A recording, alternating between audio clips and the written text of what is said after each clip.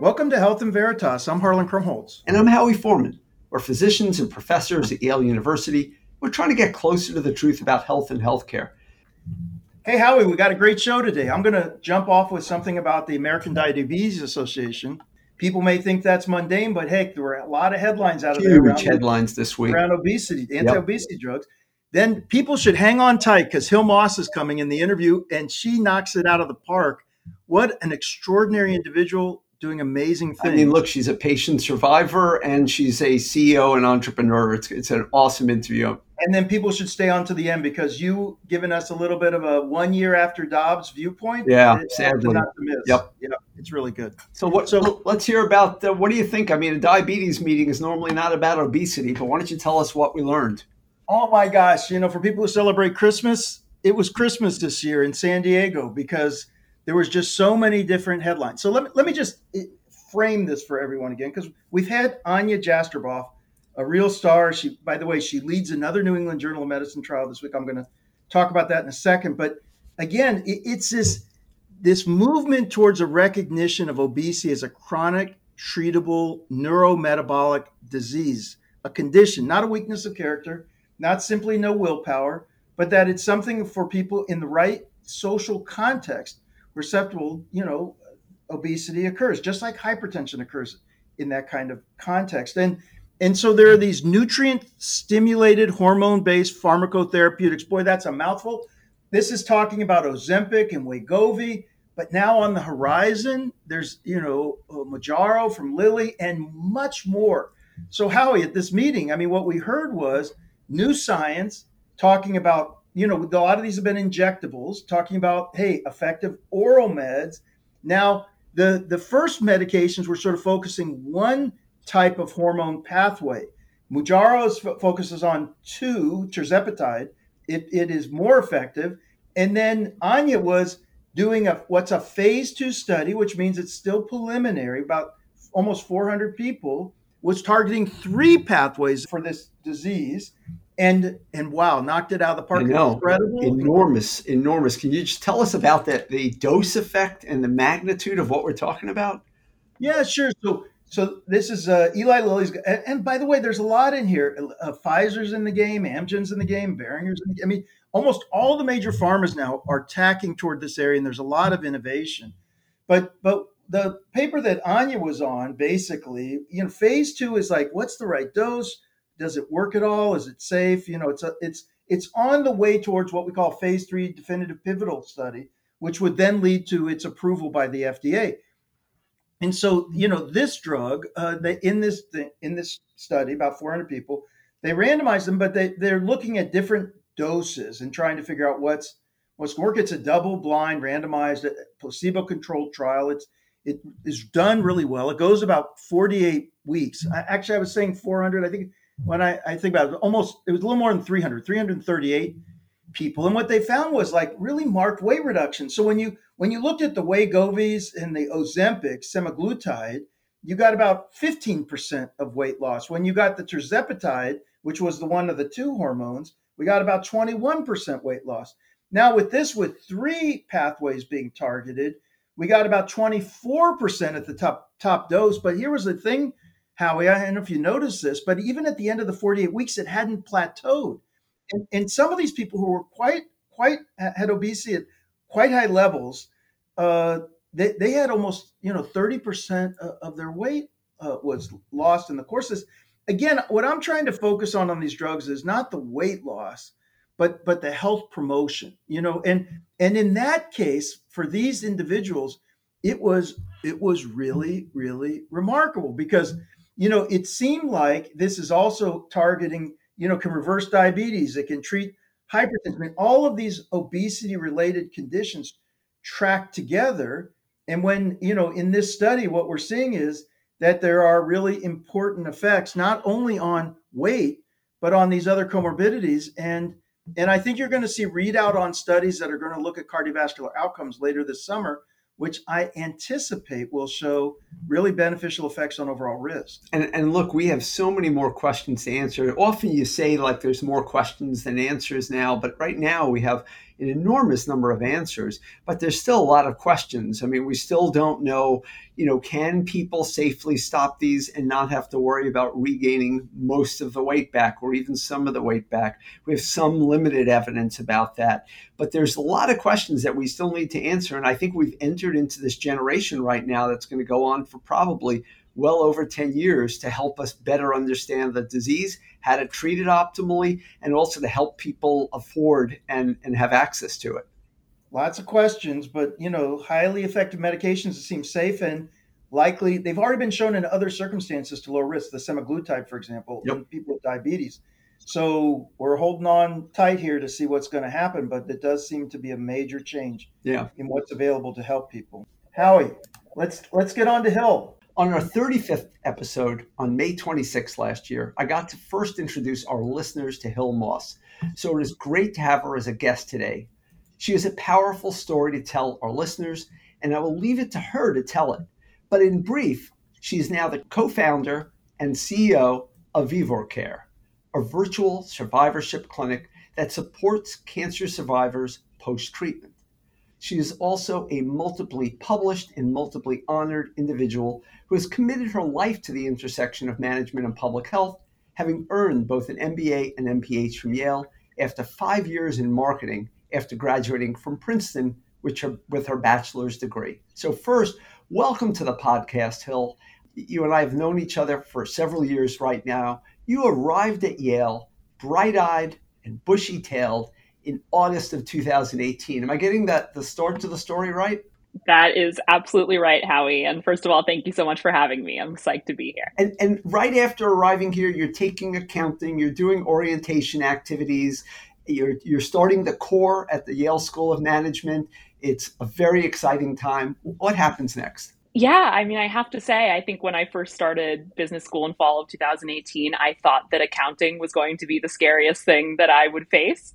And that ended up not being the case. About 2 weeks of orientation and 4 weeks of class into my MBA, I found a lump. And I found a lump that would ultimately be diagnosed as breast cancer. And you're a very young woman even now, and 5 years ago, younger still. This is very unusual. What did you do next? So you're absolutely right. I was 28 years old. I also had no family history. So as you can probably imagine, I marched into the Yale Health Center with absolutely no concept of a cancer diagnosis. That was not what I thought was in the cards. And quite frankly, nor did the clinicians I was seeing in the earliest days. And I began to move through the diagnosis process. And I think at every step of the way, we were all shocked to ultimately be diagnosed with stage 2 breast cancer. And at that point, you have to make a decision about how you're going to manage it and what do you do about school. And I realize those two things are hugely divergent, and many people may think it's crude that I would even put them on the same plane, but you're still in the middle of life. Huge. And you haven't quite shifted your lens yet, right? So actually at that moment, it was really top of mind for me. And I remember after receiving my diagnosis, leaving New Haven the next day, heading back to Boston where I would be treated at Dana-Farber. And one of the first calls that I made was to the dean of the business school. I had no concept of what this was going to mean. So in my mind, I thought, maybe I'll back and forth and I'll still do school. And as soon as I received my treatment protocol, which included about 24 infusions and 6 surgeries, I realized that was not in the cards. So now let's fast forward. You go through all of that and successfully, although you had complications along the way, and it was a very, very hard road from what I've read online and talked to you about. When do you then pivot to returning to campus? So I made the decision to restart school a year later with the new class. So I was actually still navigating the final months of my treatment, but returned in fall of 2019. Fast forward to the end of business school, and now you're starting a company. And why don't you just give us a brief overview of what that company does and where you are now? And I'll let Harlan finally get a word in edgewise. Absolutely. And thank you for setting this up. So I am the co-founder and CEO of a company called VivorCare. We are building a new comprehensive care model for cancer survivorship care. And it is really designed to answer the question, what happens when you survive a critical illness? And how do we think about the long-term implications? And how do we really quarterback for patients more effectively so that they can lead happier, healthier lives after illnesses like cancer? Well, I'm just, I've known about you and Howie's talked about you, and you and I have spoken before, but Yeah. it's just extraordinary to hear the path you're on. There's so many things I want to ask you about. I want to ask you about this issue about the survivorship gap and, what people really know and how they're doing it. But I wanted to start with a piece that you wrote because I think folks might be interested in hearing it. Because you're hearing breast cancer and there's lots of publicity around breast cancer, but you wrote a piece that borrowed a term that others have used called pink washing, in which you said sort of there's this commercialization of breast cancer, and it doesn't really necessarily address what people need. And I wonder if you could just amplify on that a little bit. I thought it was a fascinating piece that you published in Stat News, and maybe you could tell us a little more about that. It's funny. I was diagnosed on September 25th of 2018. So it was about 5 days before the start of October, which is Breast Cancer Awareness Month. And I don't think I ever quite realized until I was in active breast cancer treatment just how pink the world turns during that month. And the truth is, and we could spend a whole episode talking about this. I mean, there is a fascinating history here of the branding of a disease. And in certain ways, the development of the pink ribbon, the movement towards thinking pink and raising awareness about breast cancer, don't get me wrong, we've made incredible strides and incredible amounts of capital have been forwarded towards really thinking about cracking the breast cancer challenge. But the truth is, it comes with challenges. And I would always urge anyone as they approach the month of October to really think about where these dollars are going, particularly when they're labeled with a pink ribbon.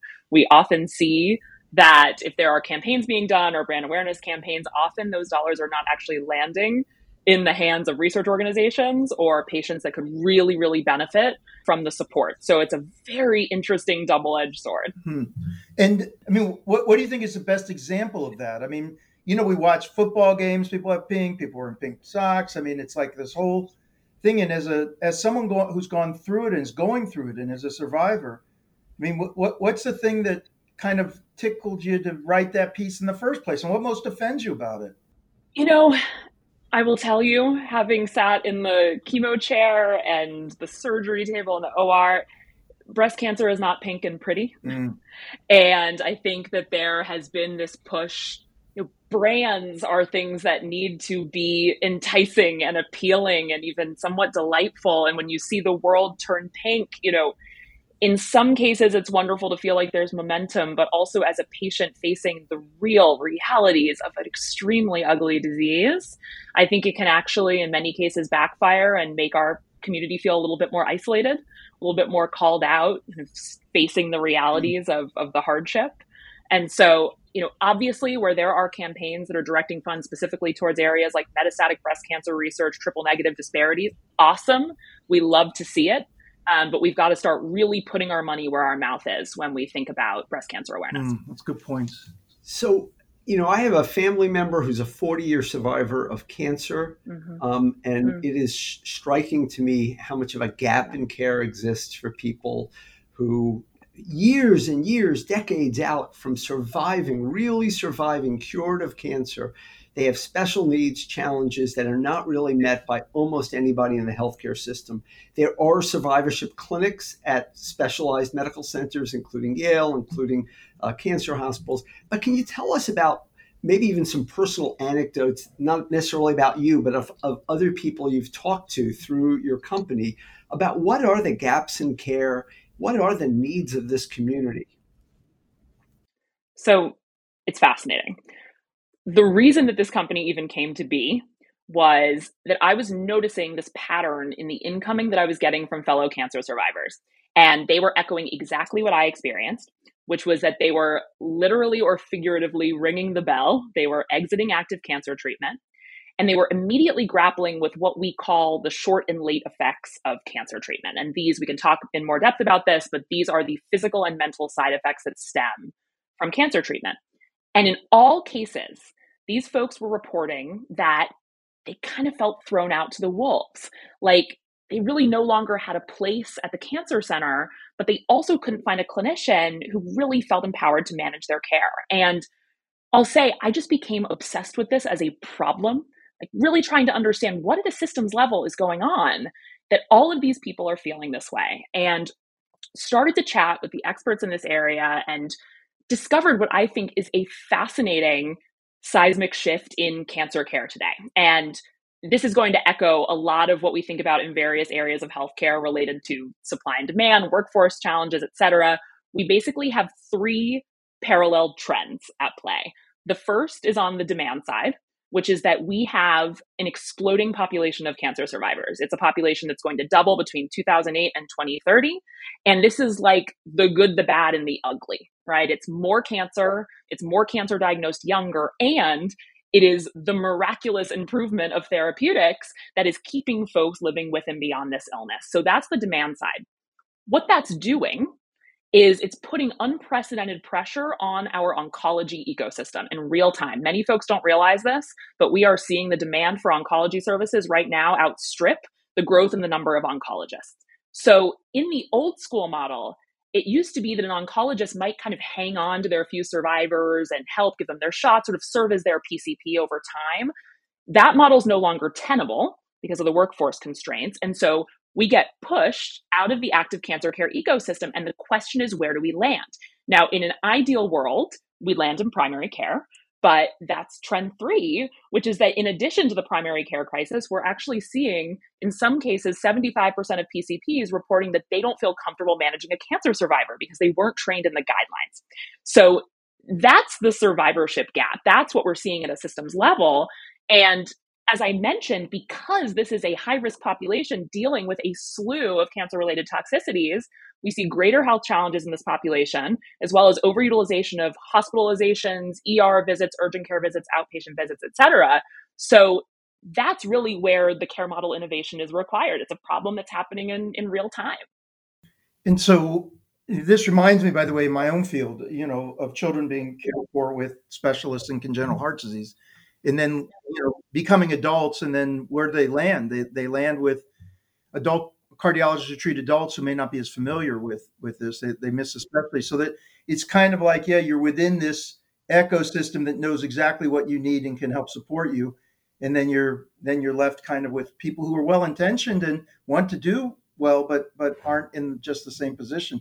So what is VivorCare going to do about this? I mean, how do you see this, and how do you get traction on a business model where people are willing to actually integrate it into the system so that it can help?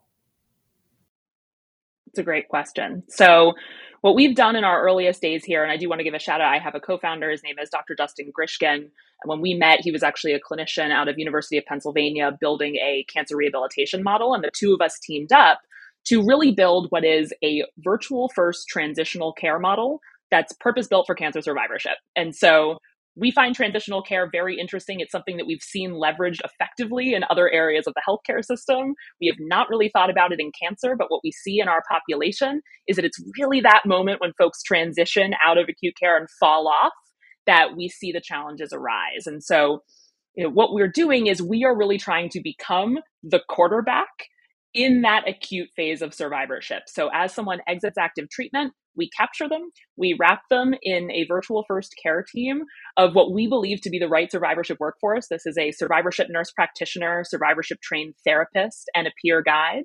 And we really guide them through a transitional care intervention that is designed to drive specific survivorship outcomes related to mental health and symptom burden, and also to more effectively provide that off-ramp that you were just talking about.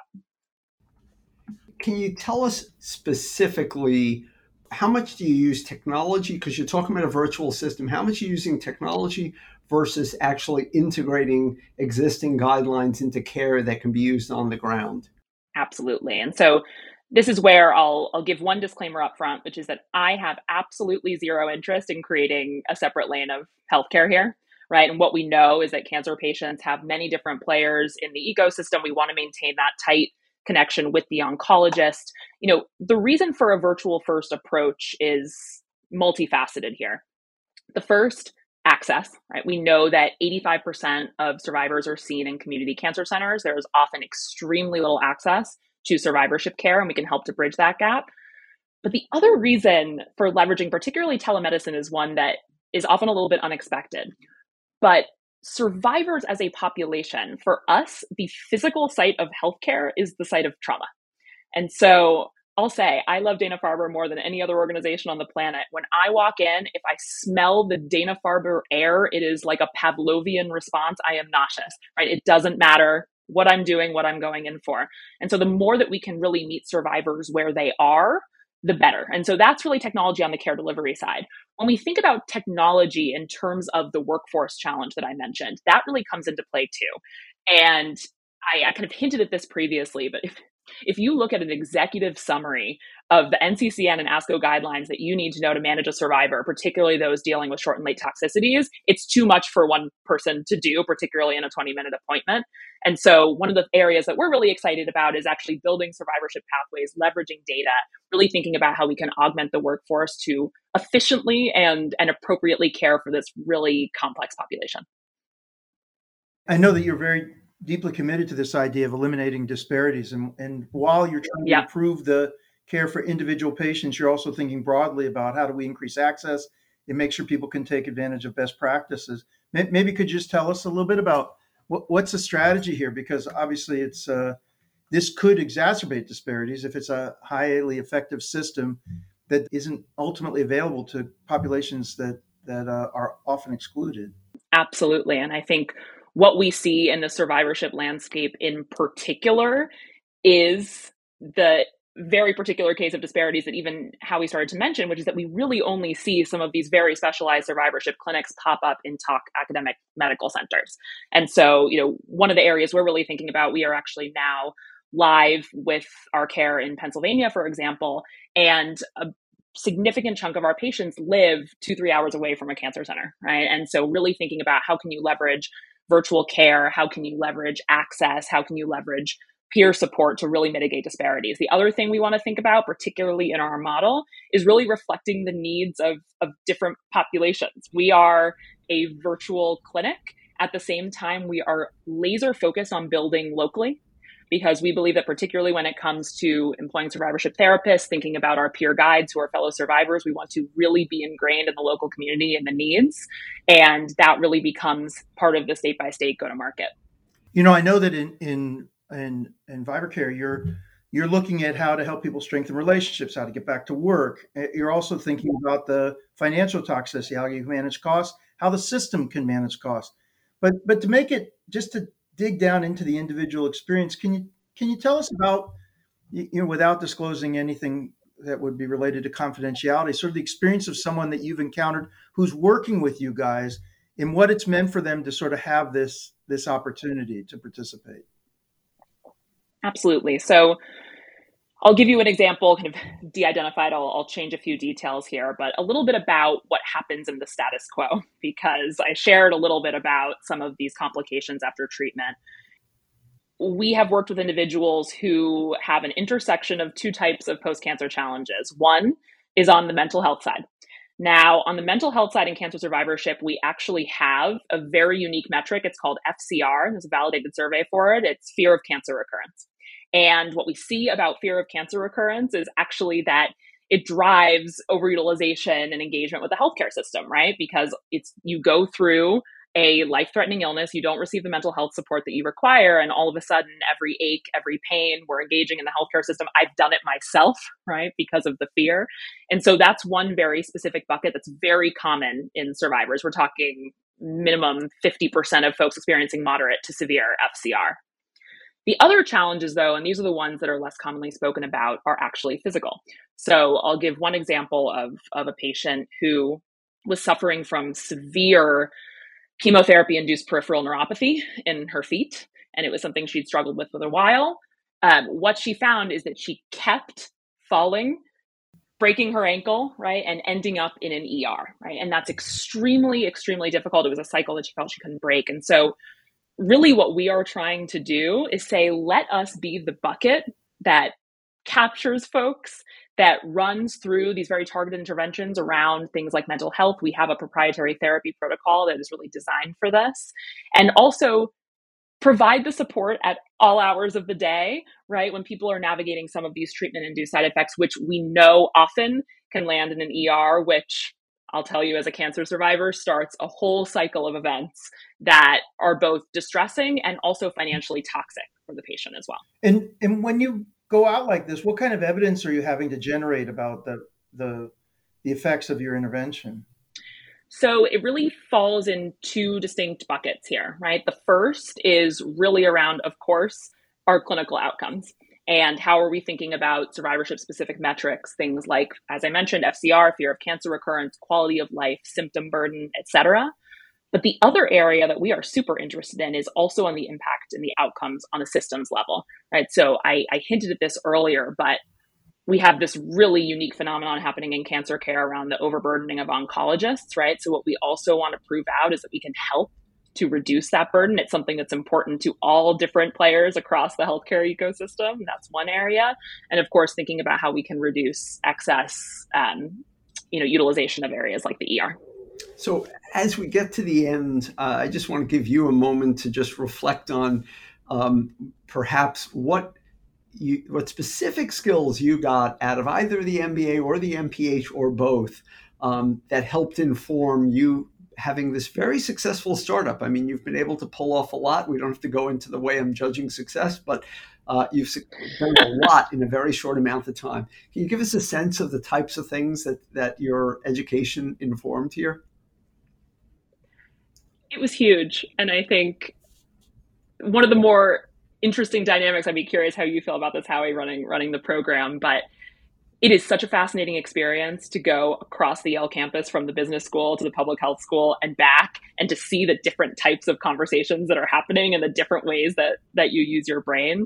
I think that has come to fruition every day for me in this company. Obviously, we are a business. There are all kinds of questions around how we think about go-to-market strategy and financing and incentives and all of those things. But the truth is, we only find our solutions, we only build what we build by really doing systems level analysis and actually building for a problem. And I think that my public health education was so critical in that. I will also just give a hat tip here and say that one of the extraordinary things about education as well is mentorship.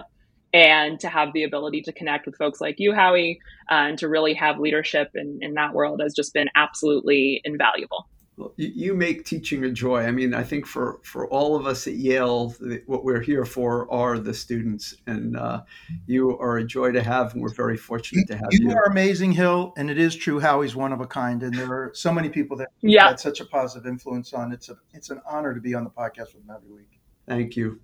All right, hey, really great interview. Gosh, she's just such a spark of energy, so many ideas. I'm so hoping that the work that she does ends up helping people. But I'm really excited to get to this part of the program.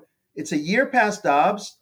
Lots of people still talking about issues around abortion policy, healthcare, access. Tell us, what's on your mind? Yeah, so we're a year out. Dobbs is the Supreme Court ruling overturning Roe v. Wade, declaring there is no federal right to an abortion. And in the last year, many states have codified Roe or strengthened the protections to the right to abortion, but many others are in the process of restricting the right to abortion, including, as we've previously discussed, trying to undo the approval of mifepristone, the medical abortion treatment that's used in over half of all abortions right now.